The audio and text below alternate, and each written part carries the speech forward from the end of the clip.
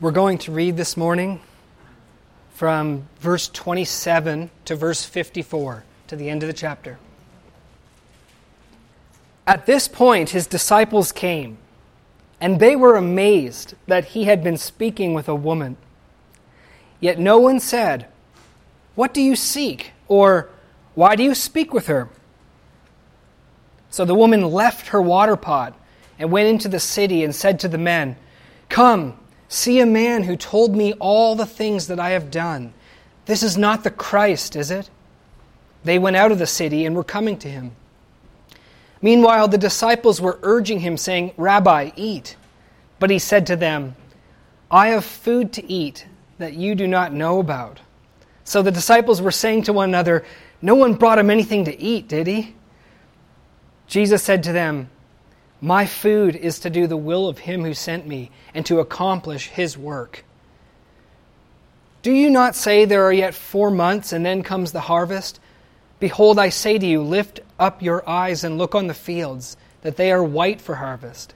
Already he who reaps is receiving wages and is gathering fruit for eternal life, so that he who sows and he who reaps may rejoice together. For in this case the saying is true, one sows and another reaps. I sent you to reap that for which you have not labored. Others have labored, and you have entered into their labor." From that city, many of the Samaritans believed in him because of the word of the woman who testified, "He told me all the things I have done." So when the Samaritans came to Jesus, they were asking him to stay with them, and he stayed there 2 days. Many more believed because of his word. And they were saying to the woman, "It is no longer because of what you said that we believe, for we have heard for ourselves and know that this one is indeed the Savior of the world." After the 2 days, he went forth from there into Galilee, for Jesus himself testified that a prophet has no honor in his own country. So when he came to Galilee, the Galileans received him, having seen all the things that he did in Jerusalem at the feast, for they themselves also went to the feast. Therefore he came again to Cana of Galilee, where he had made the water wine. And there was a royal official whose son was sick at Capernaum.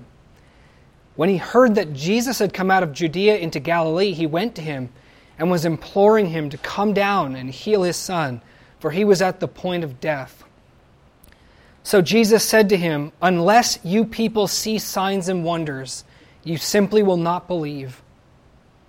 The royal official said to him, "Sir, come down before my child dies."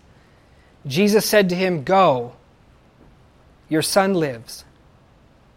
The man believed the word that Jesus spoke to him and started off. As he was now going down, his slaves met him, saying that his son was living. So he inquired of them the hour when he began to get better. They said to him, "Yesterday at the 7th hour the fever left him." So the father knew that it was at that hour in which Jesus said to him, "Your son lives," and he himself believed, and his whole household. This is again a second sign that Jesus performed when he had come out of Judea into Galilee. Let's pray.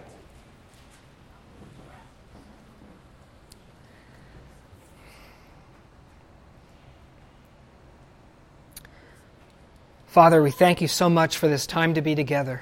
Thank you for the privilege of knowing you and singing your praises, and the privilege of being a candlestick here in Cache Valley. And Father, I pray that you would help us all to see, everyone who's here, that we don't come together because it's our idea, but we come together because it's your idea and you call us to be together. You call us to come in your name. And you give us that honor of meeting in your name. And Father, I pray this morning that as we look at your word, you would speak to us, you would instruct us and teach us, you would prepare our hearts to receive from you the food from your hand. And Lord, I pray that if there are those that do not know you and have not heard your voice, that this would be the day that they do. Lord, we pray that you would do your work through the word, through the scriptures, in our hearts. and bring glory to your name. Thank you so much for this time, and we commit it to you in Jesus' name. Amen.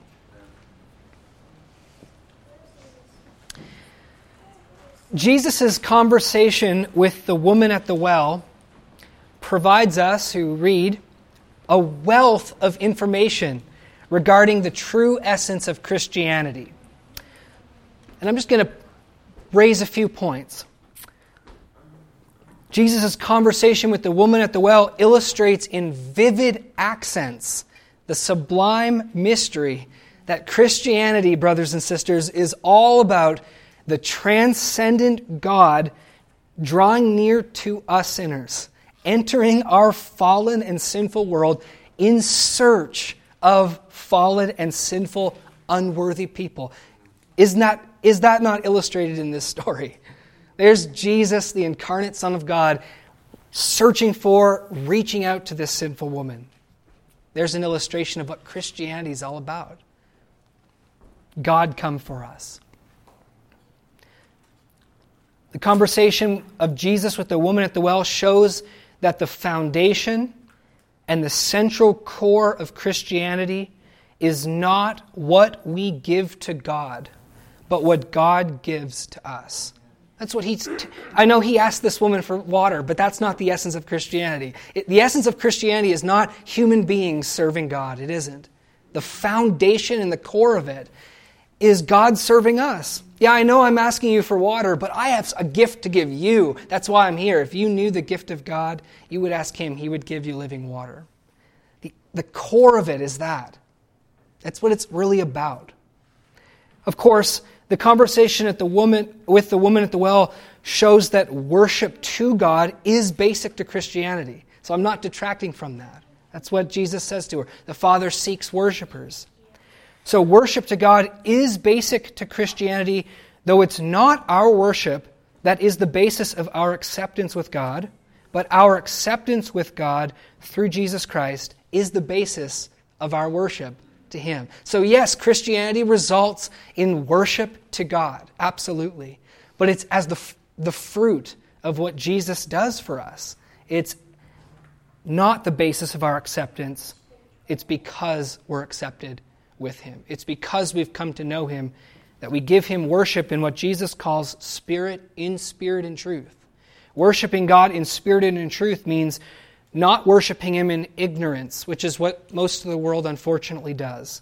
But you worship God in the truth of who God is, who he truly is. You understand the living God, and you worship him through Jesus Christ, not through the temple, which was only a shadow of Jesus Christ, and not through our own righteousness or through our own efforts to establish our righteousness and acceptability before God. That's not how we worship him. If you personally would like to know whether you worship God in spirit and in truth, just ask yourself, am I worshiping God to achieve acceptance with him? If you are, then you're not worshiping him in spirit and in truth. Ask yourself, am I worshiping God as he is revealed through Jesus Christ, or am I worshiping some other construction of my own imagination? And if you're worshiping God, and by worshiping God, again, I mean if you're praising him at church on Sunday with song, or maybe at home you get down on your knees and you thank him, or you pray to God and you give him glory, whatever it may look like, if you're worshiping God and you know that God is a God of perfect righteousness, and he doesn't accept anything less than perfection. He doesn't look at your behavior and your good deeds and think, oh, you're a good person. God is tight with me because of the things that I do. If you know righteousness, if you know what he requires, and you know that you're not righteous according to that standard, and you confess that to him, God, I am not acceptable to you in and of myself. But you also know that you are righteous through faith in Jesus Christ and what he's done for you. If you know that, then you are worshiping God in spirit and in truth. If you approach God with that truth and that understanding. And it doesn't matter if your worship looks pathetic. You might sing horribly, The band might be terrible and the guitar strings are broken and it's just pathetic. But if it is in that truth and through Jesus Christ, it's worship in spirit and in truth. And on the other side, the worship may be grand. You might have this super huge choir, beautiful pipe organ, and it really is impressive and beautiful. But if it's not in the truth of who God is, and if it's not through Jesus Christ, and on the basis of our acceptance with God through Him, not of our own righteousness, that's evil worship, and God doesn't accept it.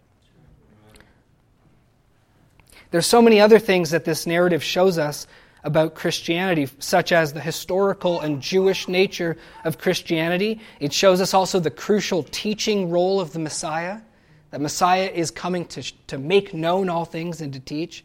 And there's many other things we could talk about. But this morning, as we continue on with the narrative, we're going to investigate what followed from this conversation. And I'd like you to reflect on this passage that we just read this morning.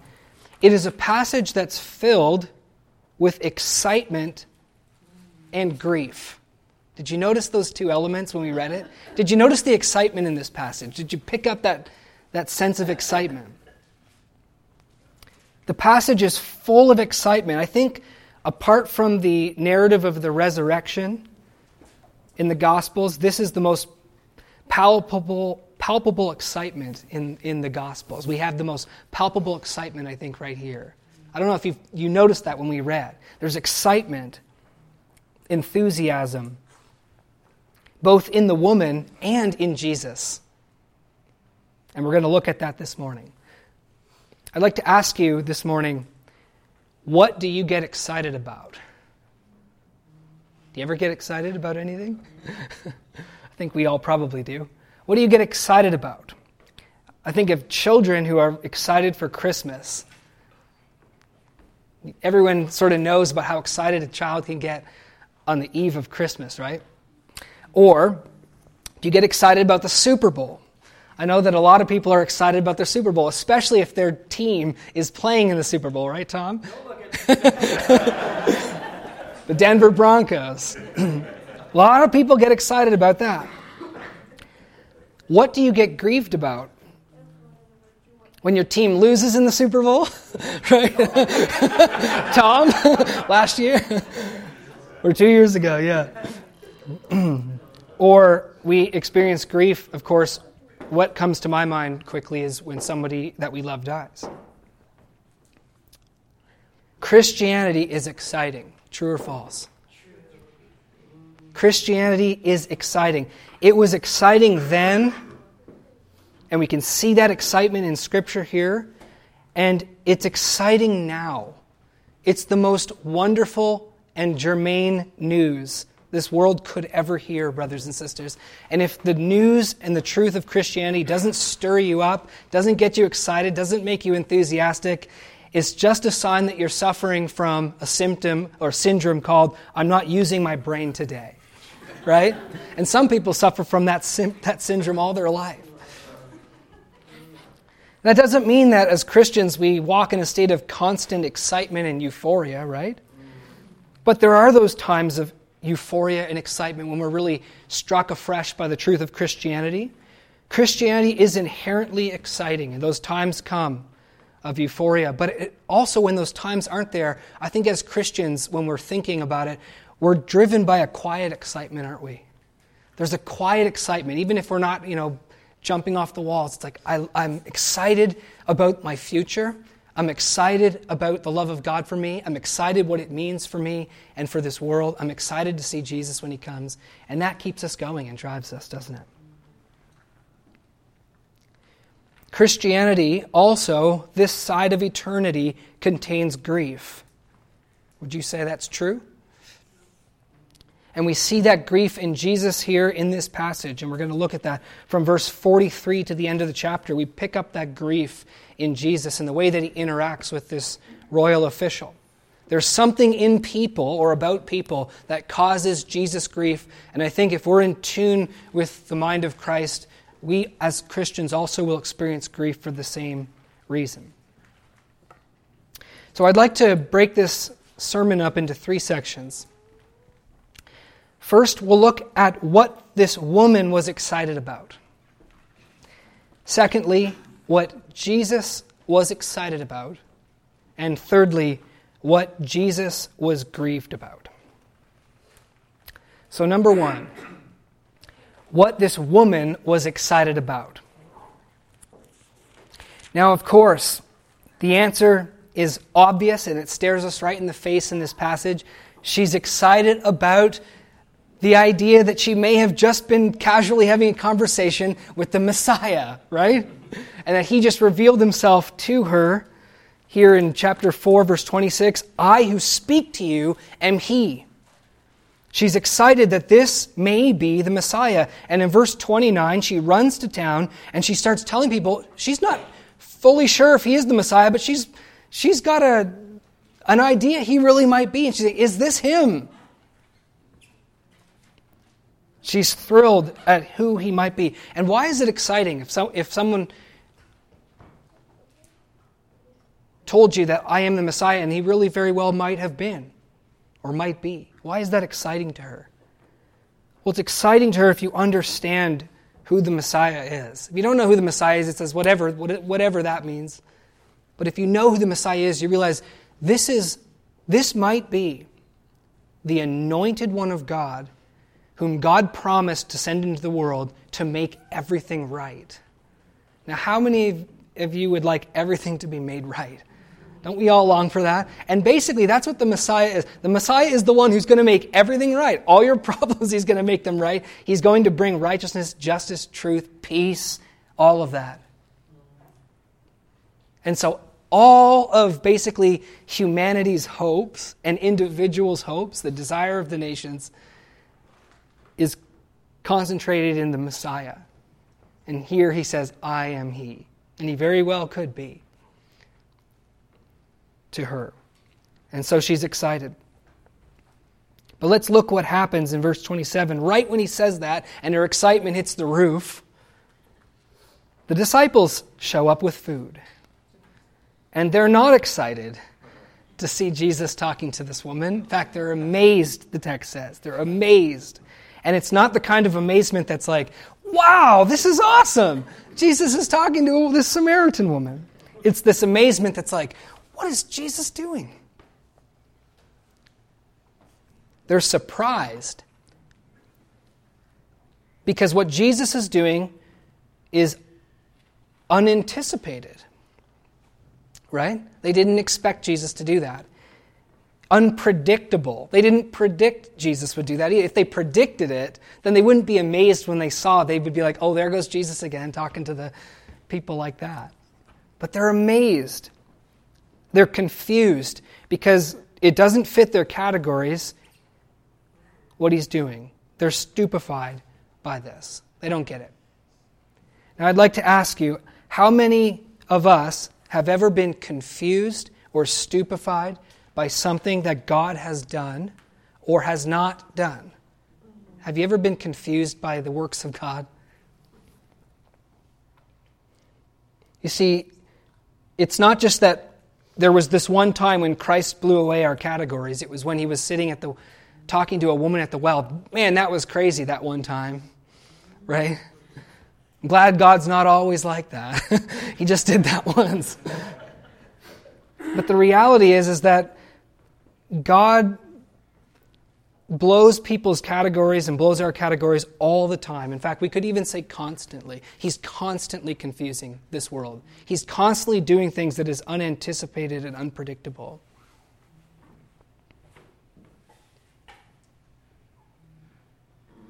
I think of the book of Job, where Job is thoroughly confused, right?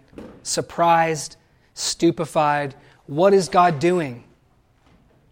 He's amazed. And to this day, God does many things that amazes me, right? I don't understand why God does some things. I don't understand why God doesn't do some things. Have you ever struggled with that? Well, God, why don't you... This makes a lot of sense to me. Why don't you do it? I think if you don't struggle with that, something is wrong.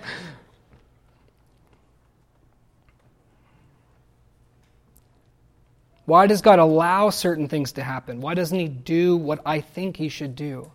And to the disciples' credit here, and I know we often laugh at the disciples, but to their credit, they didn't challenge Jesus. And notice it says in verse 27, yet no one said, what do you seek? Or why do you speak with her? And those would have been challenges like, hey, what are you looking for here? Or what are you talking to this woman for? No one said that.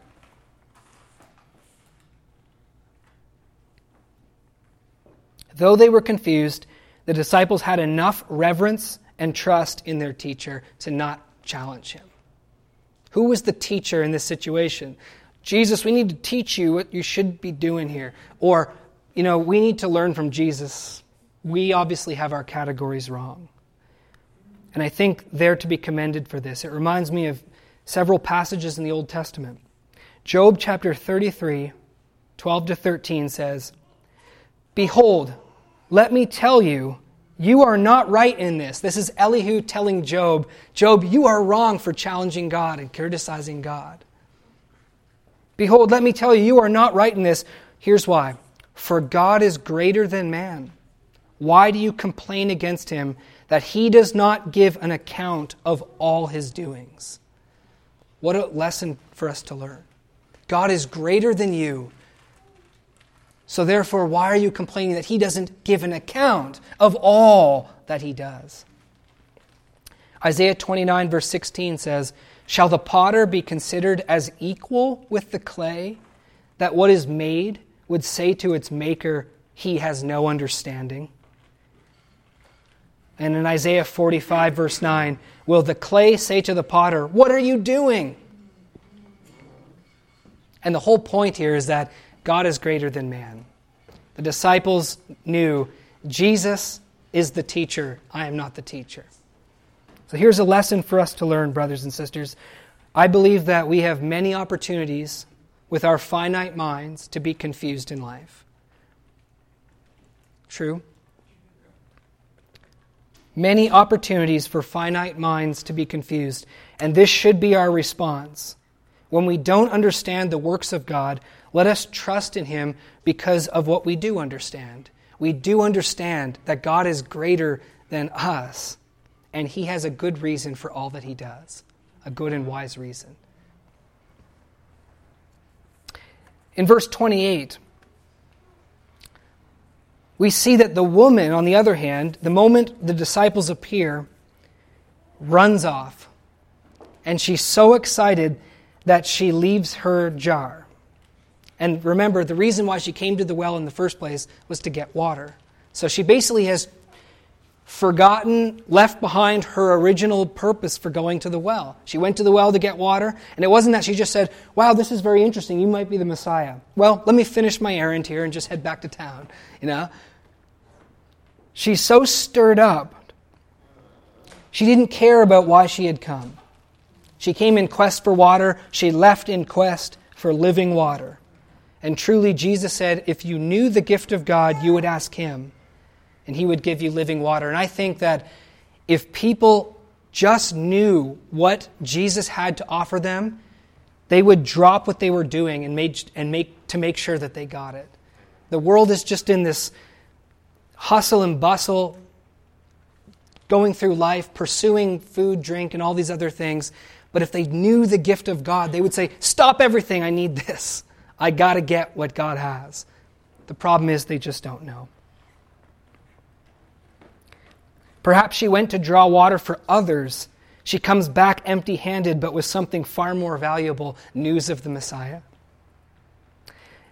David Brown comments, her heart running over with the tale she had to tell, she hastens home and pours it out. Now this passage, I'd like to raise a few points here, some important lessons regarding evangelism. Now this is not the best passage in the Bible to talk about evangelism, and it's probably not the most ideal passage in the Bible to talk about evangelism, but it still is a passage about evangelism, and there are some valuable lessons here to learn. And by evangelism, I just mean spreading this good news of the Messiah, which is something that we should all be concerned with. So here are 4 important lessons we can learn from this woman regarding evangelism. And I hope that we all take these to heart. Please don't miss these. Number 1, evangelism is simple. I think this is the first lesson we can learn from this text. Evangelism is simple. How many of you ever feel like, I don't want to evangelize because it's complicated and overwhelming, right? I don't know what I would say. I don't know what I would say if they asked me all these hard questions and things.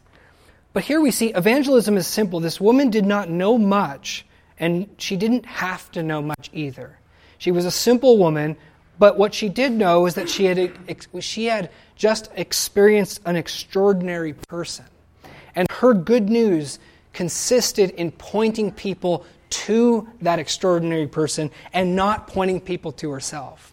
The point of evangelism is not going out there and showing people how clever you are or how smart you are, how great you are. That's not the point. The point of evangelism is pointing people to how great Jesus is. And if you're a Christian, you know how great he is, you know? And so evangelism is simple. And if they asked her questions like, well, was he this? She says, I don't know, but come back and see him, you know? Talk to this man. He's amazing. Evangelism is simple. And all it takes is for us as Christians just to talk to people and tell them about Jesus. Not to worry if we don't have all the answers, because I don't know.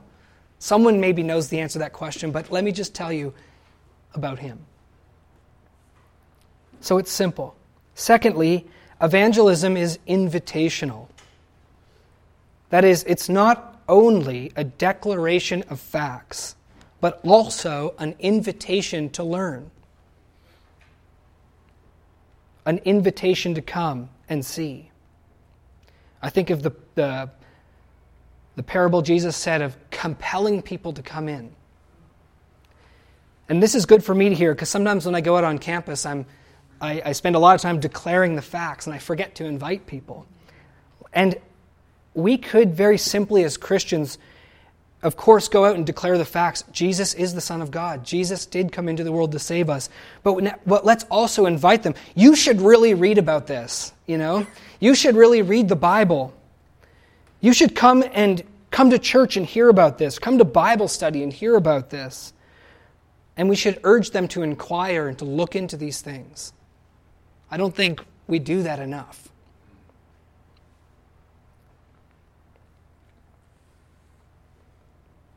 So it's not only a declaration of facts, but also an invitation to learn. Thirdly, evangelism does not have to be organized.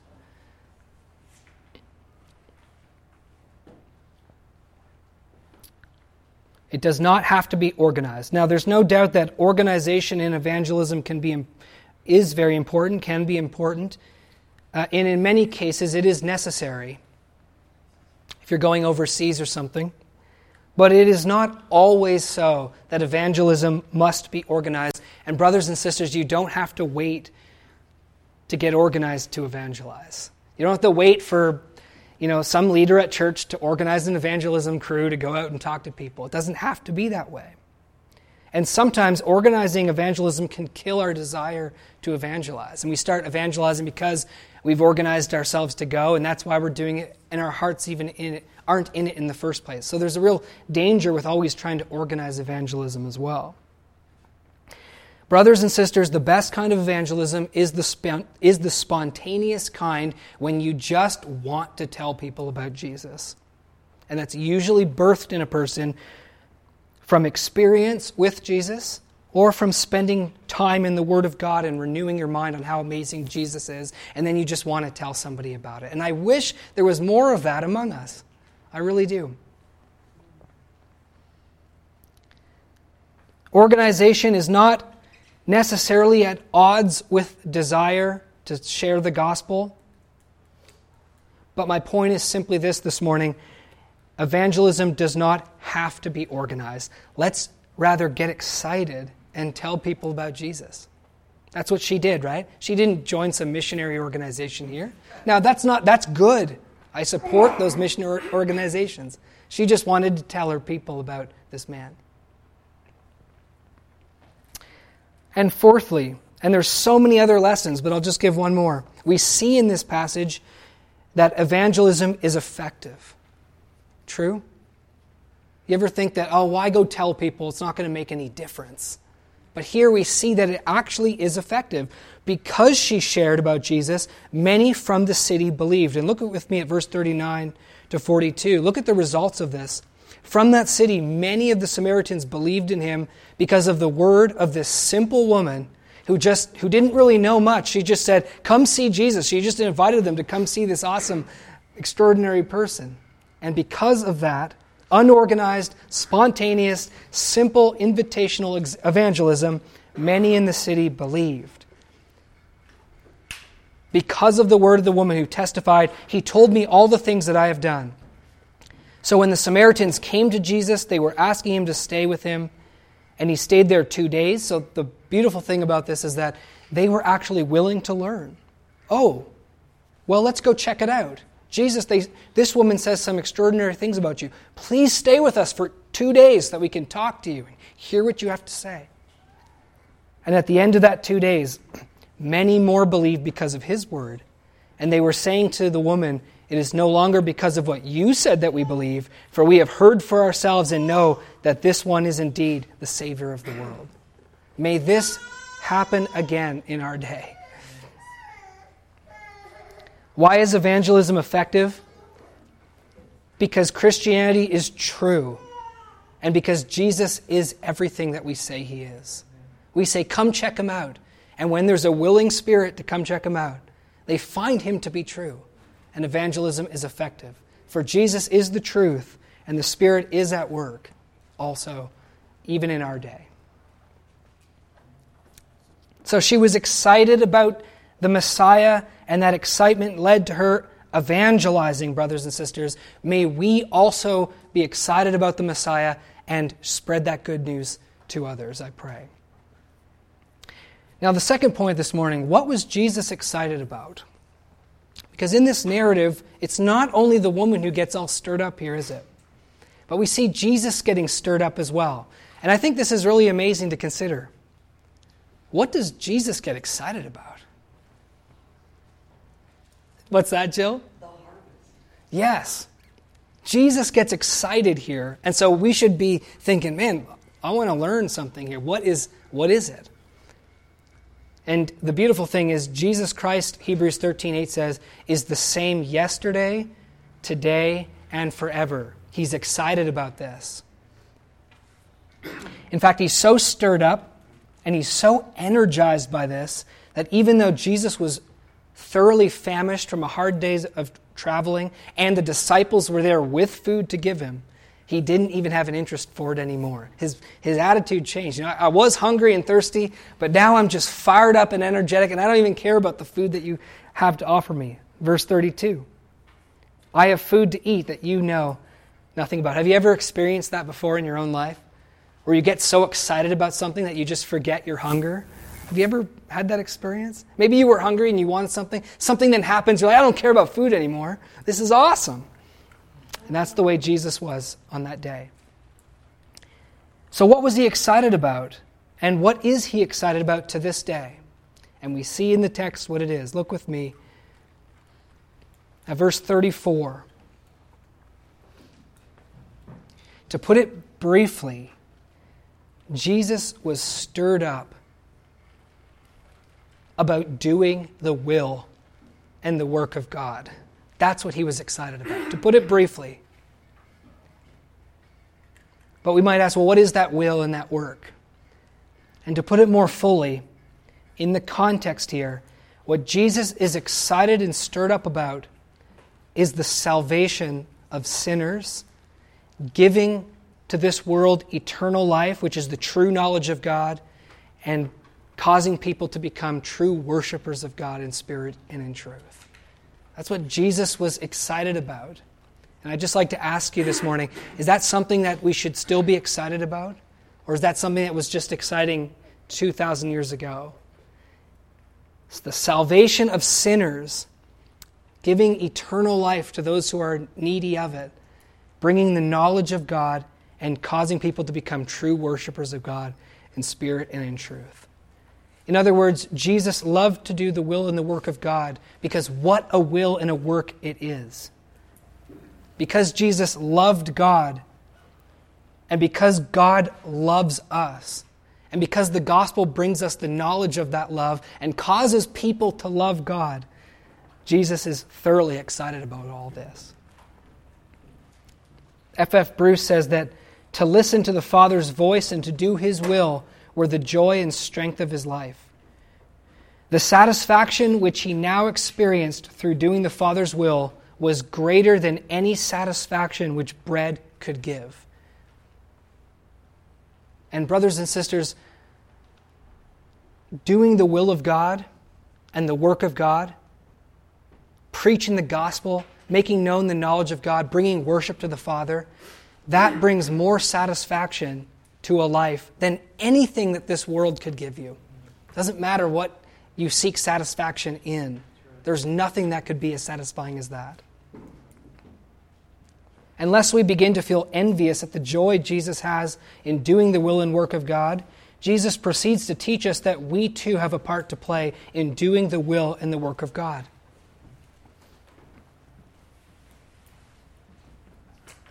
Look with me at verse 35. Jesus tells us that we have a part to play in doing the will and the work of God. And he gives them a proverb in verse 35. And he basically tells the disciples, this proverb, there are yet 4 months and then the harvest, does not apply in this case.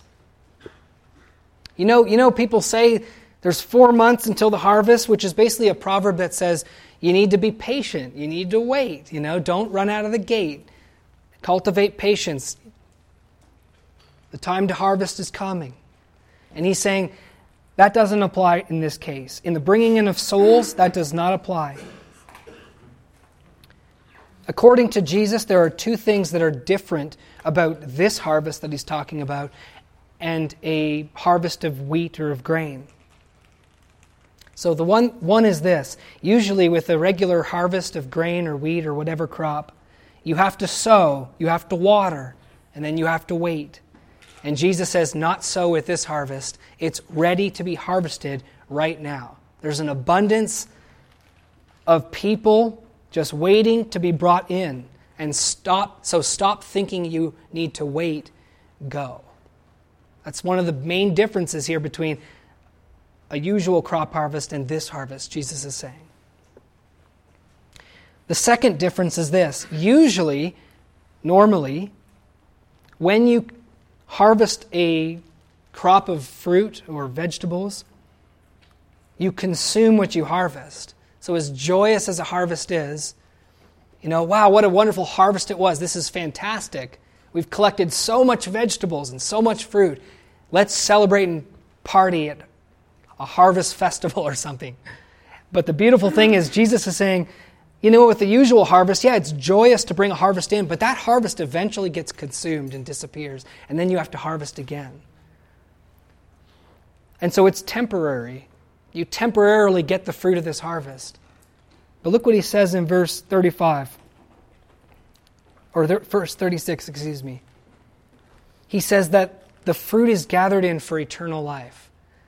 So basically he's saying, this is a harvest that doesn't get consumed, and that is not temporary, but it's eternal. Now, who doesn't want a harvest like that? So he's saying, look, everything's ready right now. Go out and get it. And guess what? It will last forever. You'll never have to do it again. You do it, you bring it in, it will stay. Try to imagine the incredible joy in heaven when you see the person that brought you in, that shared the gospel with you. Try to imagine the joy in heaven. And they forever are going to have you to be with them and to say, wow, this is someone that I brought in. This was an eternal harvest here. And try to imagine the joy in heaven of people that you've shared the gospel with, that made it. For all eternity, they're there. Eternal fruit. And I think this is what Jesus is saying. What does he mean when he says, already he who reaps is receiving wages. In verse 36, already he who reaps is receiving wages. Who is he and what are the wages? I personally think that what Jesus means here is nothing more than the reaper is already reaping. I don't think we need to push this too far, and ask what are the wages. I think what he's just saying is, look, there's already somebody working, and they're already out there at work reaping it, bringing in the harvest and gathering their reward. But if you want to push for what might the wages be, I think perhaps the wages are the wages of joy.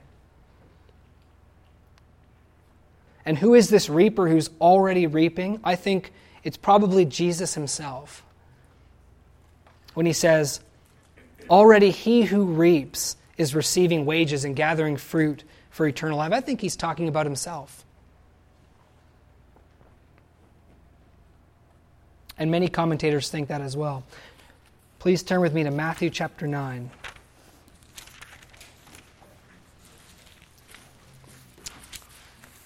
And the end of the chapter, verse 35.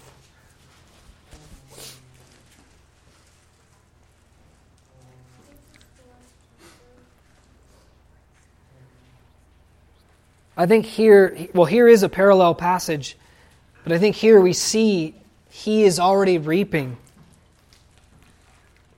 But he's calling for the others to reap as well. It says here in verse 35 of chapter 9 in Matthew, Jesus was going through all the cities and villages, teaching in their synagogues and proclaiming the gospel of the kingdom and healing every kind of disease and every kind of sickness. Seeing the people, he felt compassion for them because they were distressed and dispirited like sheep without a shepherd.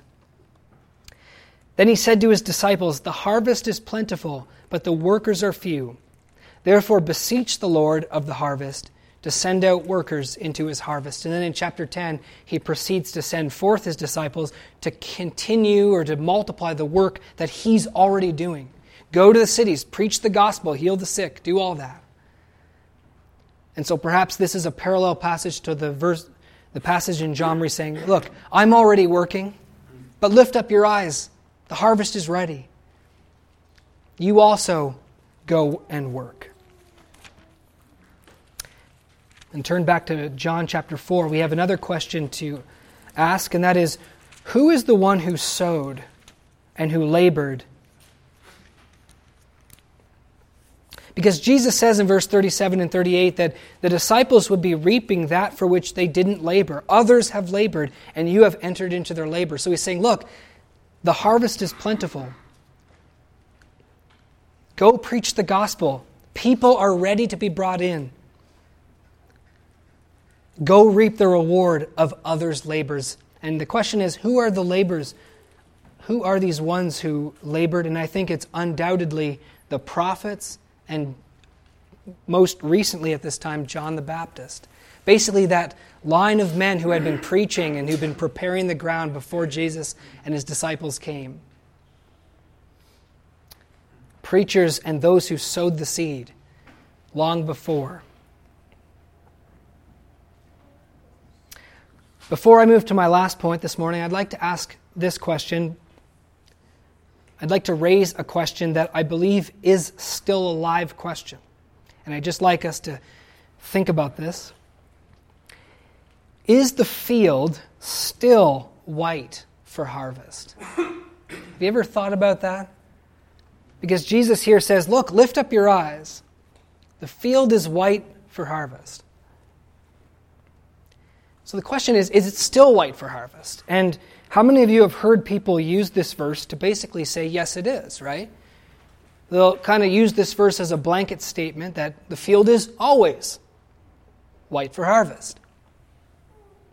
It's a perpetual truth here. And therefore we should go, because the fields are white for harvest as it was in the first century, so it is in the 21st century. However, there are others who say, I don't think of it that way. That Jesus certainly tells the disciples to lift up their eyes and see that the field is white for harvest, but that was then, and things have changed. And today we can't say that the fields are white for harvest. They might actually say today, and at least in the West, in the 21st century, they might say something like this. The harvest is minuscule and the labors are many, right? There's so many gospel preachers now. There's so much gospel preaching on the TV and on the radio and in every city, on every corner, and evangelist organizations doing all this work, but it seems like the harvest is few. Have you ever heard someone say that before? They'll appeal to a verse like John 9:4, where Jesus says, "Work while it is day, the night cometh when no one can work." And so what they would say is that, there was a time when the harvest was white. It was ready. But today it's not so ready anymore. Or they'll say, it's ready in other parts of the world. You go to Africa, you stand up on a street corner. I've heard this many times. You go to Africa, stand up on a street corner, preach the gospel. Hundreds of people become Christians and respond positively to the message. And you go to, downtown Logan, stand up on a street corner, preach the gospel. Nobody becomes a Christian. You do that for 7 years, nobody becomes a Christian. So they think, maybe there are white harvest fields in this world. And we got to lift up our eyes and see them. They're there. They're just not everywhere. And things have changed. Now, whichever side we fall down, we side with, whichever side or interpretation we side with, everyone should agree that we should be evangelizing and sharing the gospel. And everyone also would agree that there are always people who are ready to receive the gospel, no matter where we are. There's people ready here in Logan to receive the gospel. The question is, how do we interpret the fields are white to the harvest? If we interpret that verse, or that phrase of Jesus, to simply mean there are people who are ready to receive the gospel, lift up your eyes and there are people ready to receive the gospel, then it's true in every age. It is a blanket truth. It's a perpetual truth. Lift up your eyes. There are always people ready to receive. And that's, I think, how many people interpret that. If, on the other hand, we interpret that phrase, the fields are white to the harvest, as people are ready to receive the gospel en masse. It's not just that there are some people who are ready, but there's a lot of people who are ready. The harvest is plentiful. Just poke your head up and preach and throngs of people will come. If that's how we interpret that verse, then perhaps there is a difference between the first century and the 21st century, or between people in the West and people in Africa. So it just really depends on how you interpret it. And I think it's a live question, and I'm not sure how to interpret it actually. But whichever way we interpret it, we must work and do the will of God, pray for laborers, and labor in the fields. The key point here in this passage is for Christians of every generation to get excited about sharing the gospel with those who are without. And I hope that you take that to heart this morning. And if you miss anything else in this sermon, please be stimulated, exhorted, corrected from the Scriptures that there's work for us to do until the day is completely over.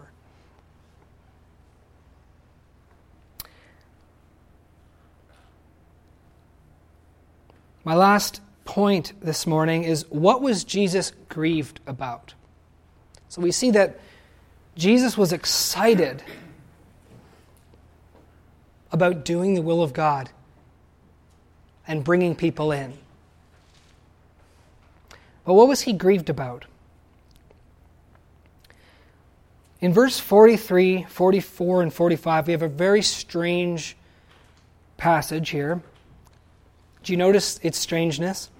After 2 days, Jesus went forth from Samaria into Galilee, for Jesus himself testified, a prophet has no honor in his own country. Strange. Why would you go there then if there's no honor, right? So one thing that's strange about this is it says Jesus goes to Galilee because a prophet has no honor in his own country. That's weird. But another weird thing is in verse 45, when he gets to Galilee, the Galileans receive him. So we just heard that he has no honor in his own country, but then when he goes to his own country, he gets all this honor. So it's a strange passage. But as strange as these three verses are the connecting link between what goes before and what follows after. And these three verses are the key to interpreting the following story of the royal official's son getting healed. Commentators they disagree on the meaning of the first of those three verses, 43, 44, and 45. But I agree with a large group of commentators that the way to understand 43, 44, and 45 is to connect them with verse 1, 2, and 3 of the same chapter. And to see the Samaritan story as kind of an interlude. Jesus, you'll remember, we read at the beginning of the chapter, leaves Judea and heads to Galilee. He has to go through Samaria to get to Galilee, so we read about what happened there. But after he goes through Samaria, we pick up where we left off, and that is him going to Galilee. And when we look at the first three verses, we remember that Jesus left Judea because he was seeking for a lower profile. So he left Judea because he was gathering all these followers and these disciples, and the Pharisees were catching wind that Jesus was gathering more disciples than John the Baptist, and for that reason, Jesus withdraws. He wants a lower profile, so he goes to Galilee where a prophet is not honored in his own country. Okay, so I think that explains why he goes to Galilee if that proverb is true. But the second strange thing is, if the proverb is true, why is he received when he gets to Galilee? And the answer to that question, many commentators believe, and I do as well, is that when the Galileans receive Jesus and they welcome him in, they are not welcoming him in and receiving him truly. And you'll remember in chapter 2, verse 23 and 24, we had the same thing happen, where a lot of people in Jerusalem at the festival saw Jesus' miracles and they believed in him, but it says Jesus did not entrust himself to any of them because he knew what was in them. So they believed in him, they welcomed him, they were excited about him, but it was all wrong. It wasn't with a true understanding of who Jesus really is. It was because of his miracles. They were attracted to him. And actually in chapter 4, verse 45, we see it's largely these same people who are excited to see him in Galilee. They were the people that were at the festival, that were excited about him. Now he's in Galilee. Hey, Jesus is here. This is awesome. But they're not really honoring him the way that he should be honored. And there's an intended contrast, brothers and sisters, between Jesus' own people and the Samaritans who received him. For many of Jesus' own people received him and believed in him because of the miracles that he did. But if you remember, the Samaritans received Jesus because of his word. Did you notice that difference? So when the Samaritans say, hey, we don't believe in him just because of what you said. We spent 2 days with him. We've heard his word. We believe he's the Savior of the world. And Jesus was thrilled about that. But he's not thrilled about these Galileans' faith. And it's this background, this reality, which explains Jesus' grief. And his grief is shown in his answer to this official that comes to him.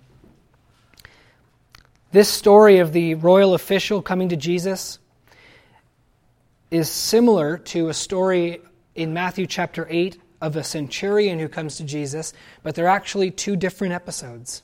They're not the same story. Some liberal theologians point to the similarities and say, look, it's the same story, but they're hopelessly different. So therefore the Bible's corrupt and all that nonsense. But the reality is that they're 2 different stories. And you can tell they're 2 different stories. First of all, in Matthew chapter 8, it's a centurion who comes to Jesus. It's a Gentile who comes to Jesus. Jesus says, I haven't found faith like this in Israel. This is a Gentile man. But in John chapter 4, the man who comes to Jesus here is a Jew. He's a royal official. He's someone who works in the court of Herod. And he's a Galilean. So in one story, it's a Gentile. In this story, it's a Jew. In Matthew chapter 8, the centurion comes to Jesus to heal his servant. In John chapter 4, this royal official comes to Jesus to heal his son. In Matthew chapter 8, the centurion does not require Jesus to come. Do you remember this? In Matthew chapter 8, Jesus volunteers to come. He says, I will come and heal him. And the centurion says, no need. It's okay. I didn't come to bring you back to my house. I'm a man under authority. I get authority. You just speak the word, Jesus, and he'll be healed. But here, the royal official begs Jesus to come. There's no sense of, hey, don't come, just say the word. He begs Jesus to come. And in Matthew chapter 8, Jesus is shocked and pleased by the faith of the centurion. And in this story, Jesus is grieved by what this royal official is saying. It's not surprising that a situation like this should occur more than once. Jesus is a healer. Of course people are going to come to him asking him to come or heal whoever.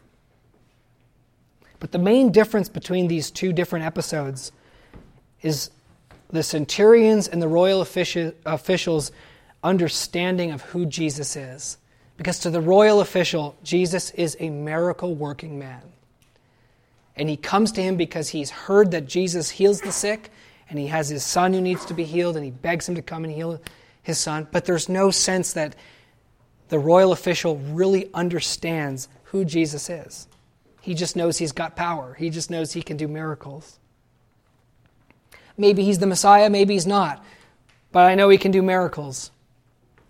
If he is the Messiah, let him prove that he's the Messiah by doing the miracle. But he doesn't have that understanding what the centurion had. The centurion didn't think Jesus should come to his house because he didn't think he was worthy to have Jesus come to his house. Isn't that amazing? This man thinks, I am not unworthy for Jesus to come to my house. And certainly Jesus can't just speak a word and my son will be healed. He has to come, and he better come, and he better come quick. On the other hand, the centurion realized Jesus has power and authority to heal from a distance, and he shouldn't come to my house. I'm a sinful man. What an amazing difference in their understanding. And so in verse 48, Jesus rebukes this official, but you'll notice in verse 48, he doesn't just rebuke the official, he rebukes his whole nation. Unless you people see signs and wonders, you simply will not believe.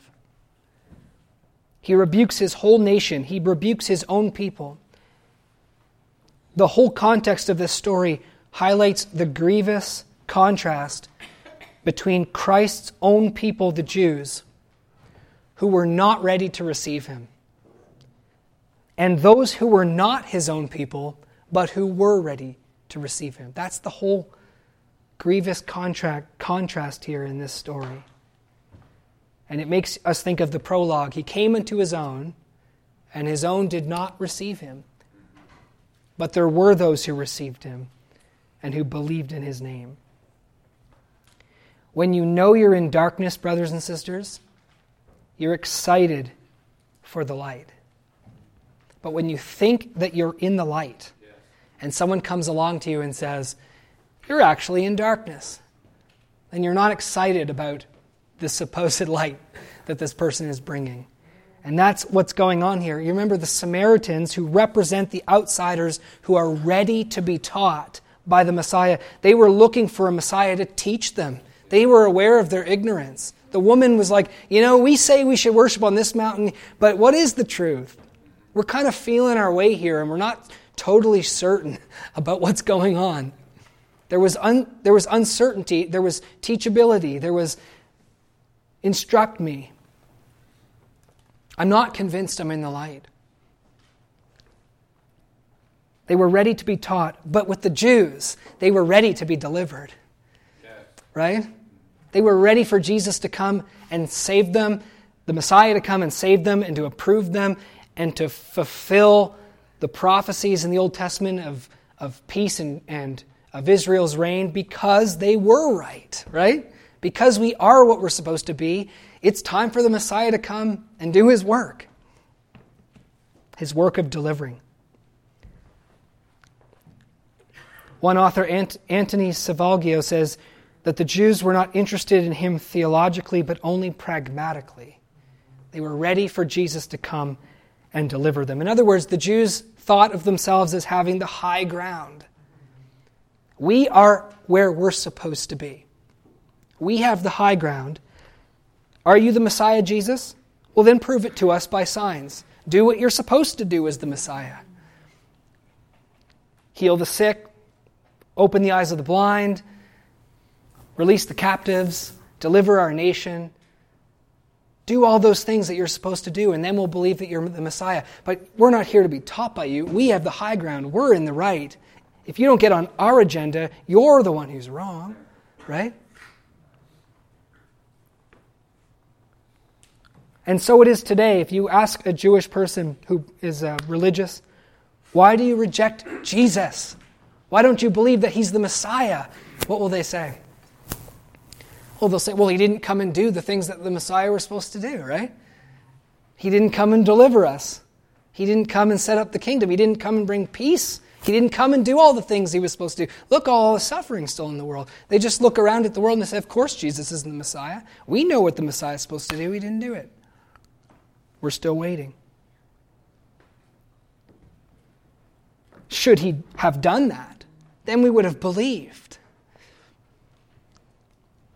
And you remember when Jesus was hanging on the cross?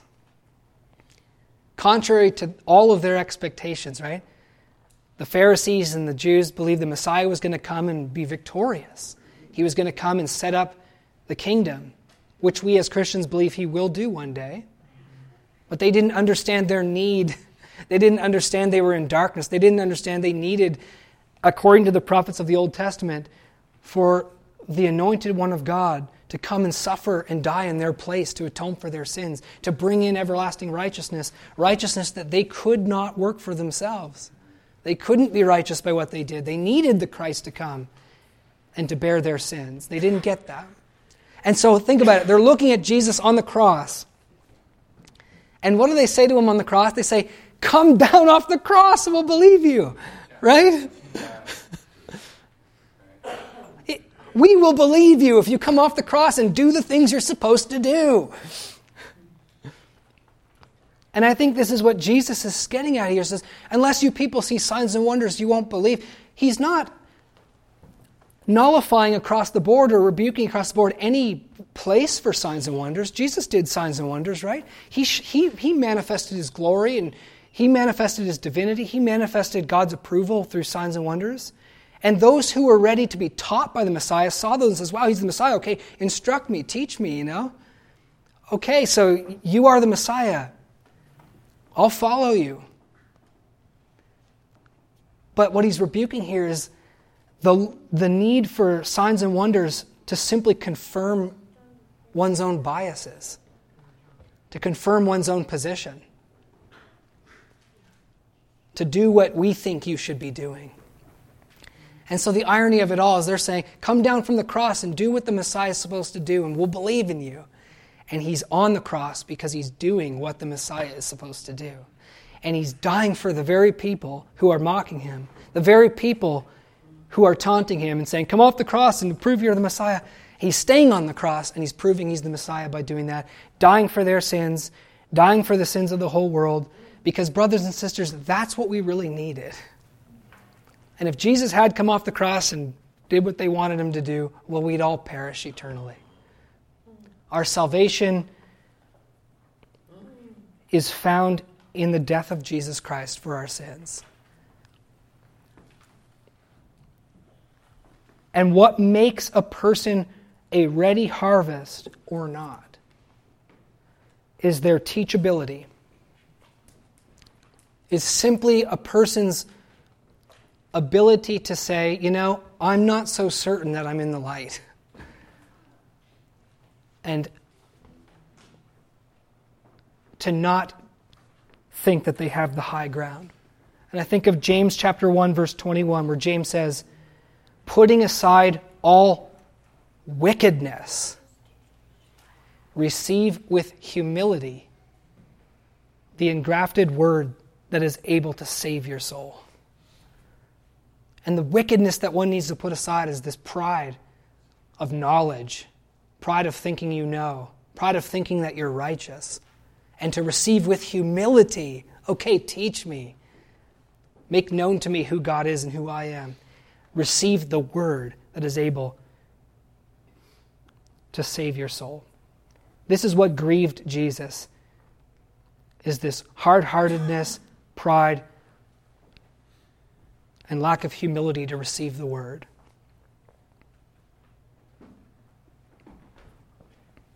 Of course, the man wanted his son to be healed, and Jesus will have compassion on him and do that very thing, but not before he rebukes him and gives him a healthy dose of correction and humble pie.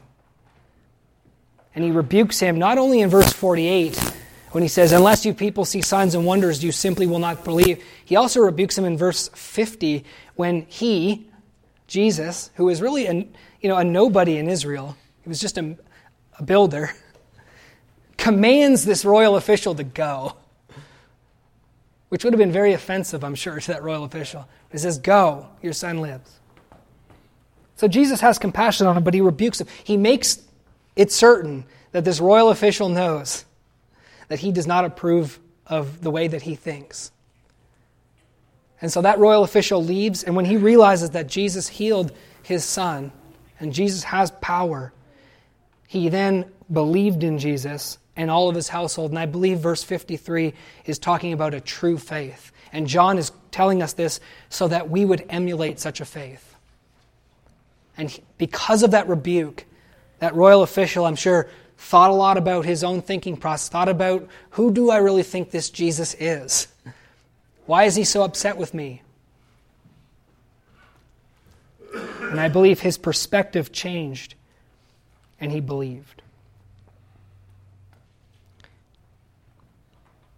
John tells us that was the second miracle that Jesus did in Galilee. The first one was the water into wine before he left Galilee. He did lots of miracles in Judea.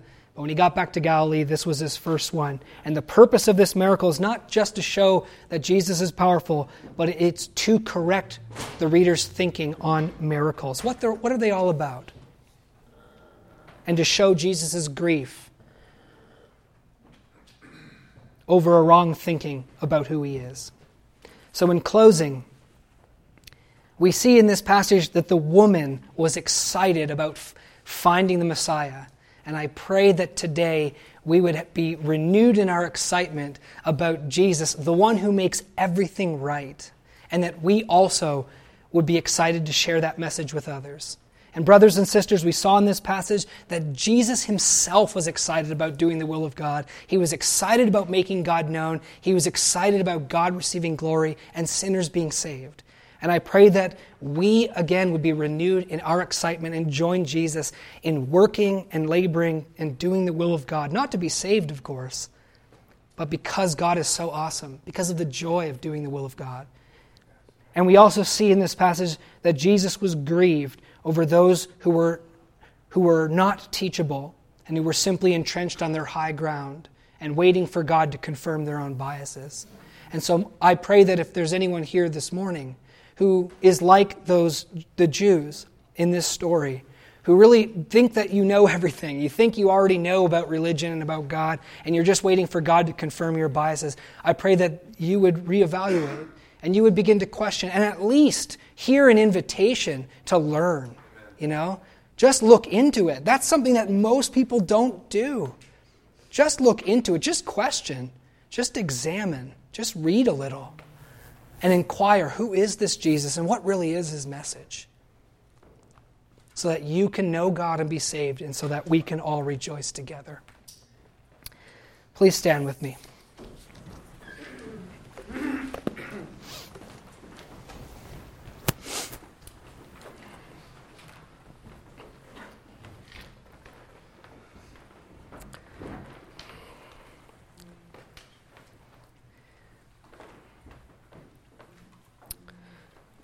As your word says, Lord, the entrance of your word brings light. So, Lord, we thank you for the scriptures of truth and the light that they bring to us, the instruction and the correction and the training. Father, thank you so much for condescending and loving unworthy, wicked, and vile sinners. Both kinds. The kinds that are teachable and the kinds that aren't. Father, thank you for your amazing love. And Lord, I pray for us as Christians that you would renew our excitement. You would renew our vision. Lord, that we would rejoice to worship you in spirit and in truth. And we would be renewed in our passion to bring in those who don't know you and to tell them about you. And Lord, please save many people in this city. Please use our little congregation as a light, not only when we come together, but when we disperse as well, and we take this light with us wherever we go. Please use us to spread this gospel. Please bring in many people. Help us to find those who are ready.